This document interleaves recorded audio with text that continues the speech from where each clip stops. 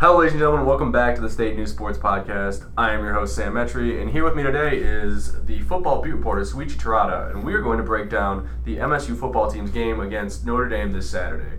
Souichi, right off the bat, first impressions, go. First impressions, I think this isn't the same Notre Dame team as last year. I mean, they went 4-8, only a win better than MSU, who was 3-9, of course. But they've gone through a cultural shift in the sense that Notre Dame brought in a new DC. I believe he's from Wake Forest. They have a new strength and conditioning coach, a new program, I believe it's called. There's been a lot of talk about that among the fans. I mean, when I'm doing kind of research on these teams, they're always talking about, how is this new strength and conditioning program going to affect these players? How's the new defensive scheme going to work? So it's kind of different. I know Brian Kelly's kind of on the hot seat over there, especially with the blue blood in Notre Dame, but I think he's done thus far at least, a good job in the sense that, I mean, look, this Notre Dame team did play a good game against Georgia. It was a 20-19 loss, yes, but it's by 1 point. What I found interesting was there were so many Georgia fans just because Notre Dame fans kept selling their tickets for that, and it was basically a home game for Georgia, or at least 50-50. Just kind of a sidebar, I guess. But this Notre Dame team should be good this year. I mean, I know it's far too early to tell. Last year, everyone kind of said the same thing. We kind of said the same thing as media. Hey, MSU beat Notre Dame, so let's rank them the number 8 team in the nation according to the AP poll. But I think they should be good this year. I'm very interested to see how MSU plays against them, especially just because we'll see how they match up against such a young, how MSU is such a young team, how they match up in a primetime game against Notre Dame, which I talked about a little bit last week as well. So it should be a good game. Pretty excited for it. How do you think they're going to match up? Is there any couple matchups you're looking for specifically in the game? Mostly just matchups, kind of talking holistically, especially when MSU is on the defensive side of the ball. The position battles, I guess, between Notre Dame's running attack versus MSU's defense is going to be very interesting, kind of like the main point, because Wimbush, he's not a very good passer. Let's be honest here. He was 11 for 24, 96 yards, threw a pick against Boston College last week on the road. He doesn't throw the ball well, but he also rushed 21 times for 207 yards. And that's not including their actual running back, Josh Adams, who had 229 yards on 18 carries. So both of them rushed for over 200 yards, which is kind of insane to think about. I mean, as a team, they have 515 rushing yards. So it's just kind of like, we'll see how MSU does against them, especially just because Notre Dame does have that offensive line. I know when I was kind of doing a little bit of research, a lot of fans were kind of intrigued to see how this talented offensive line would kind of bounce back, especially from 4-8, not just that, but also how they would progress, kind of be a year after with the new strength and conditioning coach program, all that kind of stuff. So we'll see how that goes. I think MSU has shown some things against a rushing attack. I mean, Western Michigan had that 3-headed running monster, but Michigan State did a very good job about just kind of limiting that, making sure they didn't really get too many yards, they didn't get too much offense going. I think it'll be interesting too, just because MSU for the third straight week is not going against a quarterback whose strength is throwing the ball. I mean, Wassing was not a good thrower, neither was James Morgan. That was seen throughout the games MSU played in. So we'll see how MSU game plans, of course. I think it won't change too much, of course, especially with more potential rushing attacks, but we'll see how that goes. MSU tends to struggle with sort of run quarterbacks. Do they not, or am I making that up? I feel like yes and no.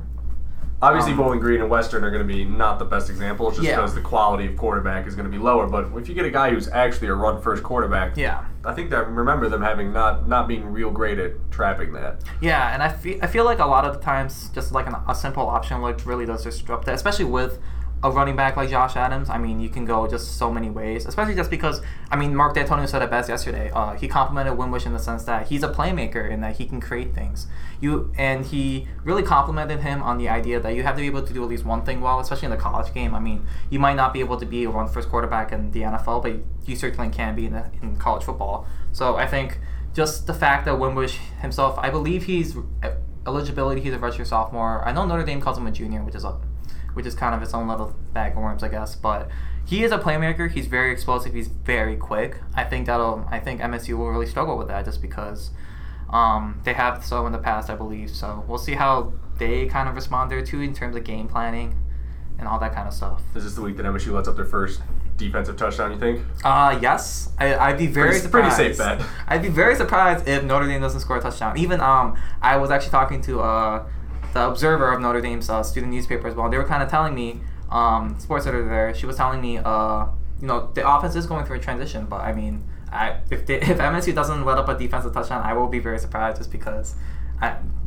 then again, who knows? That I guess the defense is making that big of a stride with such young players. I mean, Josiah Scott is obviously rated one of the best freshmen in the nation, so we'll see how that goes as well. Yeah, there's definitely a lot of potential at MSU defense, but then it's all hope. It's help when you got anchors like Freya in that middle linebacker position. I mean, at the end of the day, the strength of this Michigan State defense is on the linebackers. I mean, when you have a Dow, when you have a Baki, when you have a Fry, and you got guys like Shane Jones backing them up, I mean, they're all very talented guys. I mean, Antoine Simmons, he's one true freshman who's already seen the field. He had a couple unassisted tackles against Bowling Green week 1.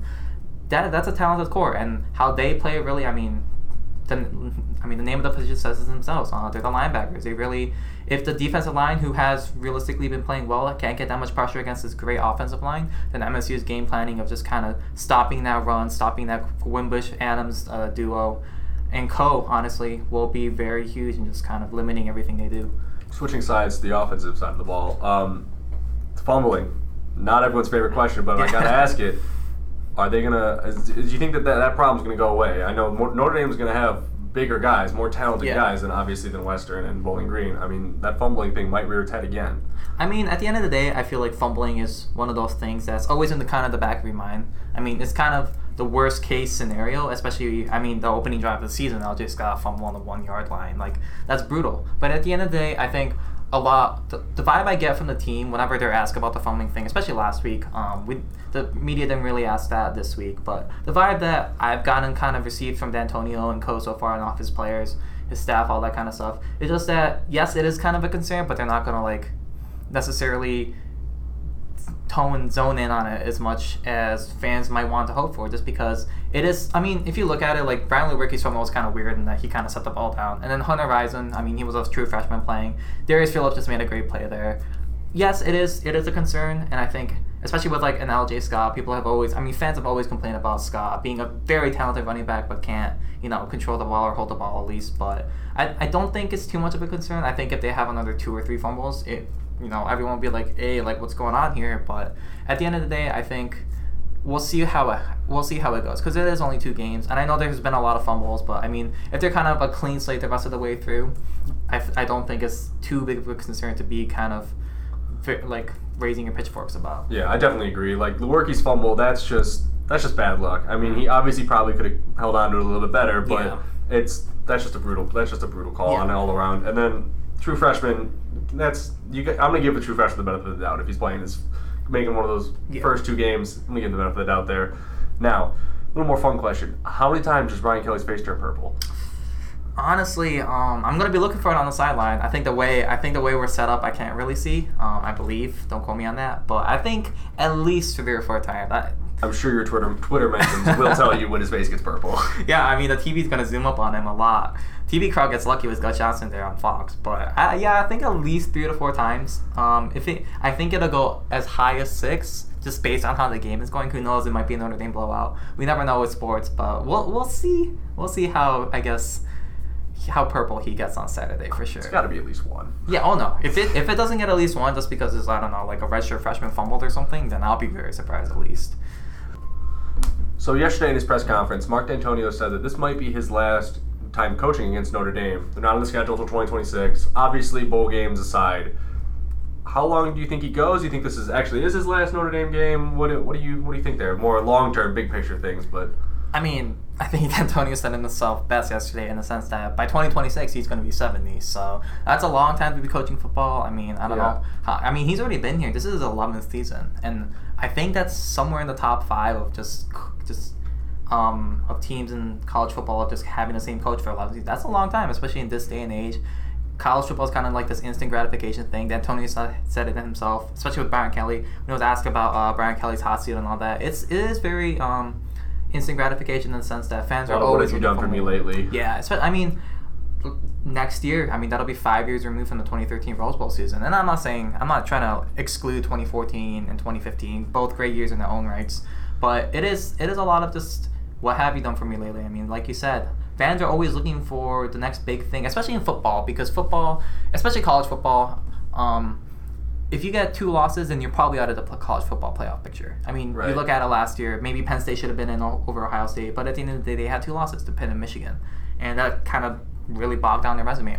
Each and every game counts so much, and for a blue blood like Notre Dame, it's kind of very hard, I just want to note that I don't think that D'Antonio will be fired. I think it's more of a retirement issue with him because he's not a Joe Paterno type guy where he's going to be coaching until he's 89. Yeah. But I would just see him more as retiring early, especially because he's had health issues and just that's more of a retirement than opposed to him being fired. I don't think he's in any position to ever be let go like that. Yeah. I think if you have 2 more 3-9 seasons, I think you'll be like, okay, like let's see where the future holds us. But I think barring any major catastrophe, he'll be here for at least, I want to say, 5 more years. I mean, if he's here for 20 plus years with MSU, I'll be very surprised just because it is a very strenuous job. I mean, I feel like people don't really realize how much input or how much preparation there is just for a single game. I mean, you're looking at so many ideas, you're looking at so many plays every game, so it is a stressful job. I think D'Antonio will be here at least till 2020.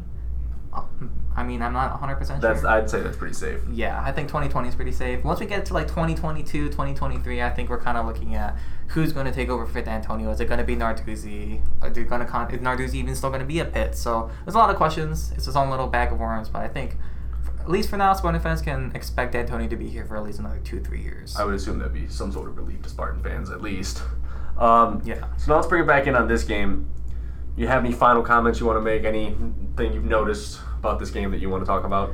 I guess I'll just go into my prediction. I have, I believe, a 31-28 win. Ooh, close one. For MSU.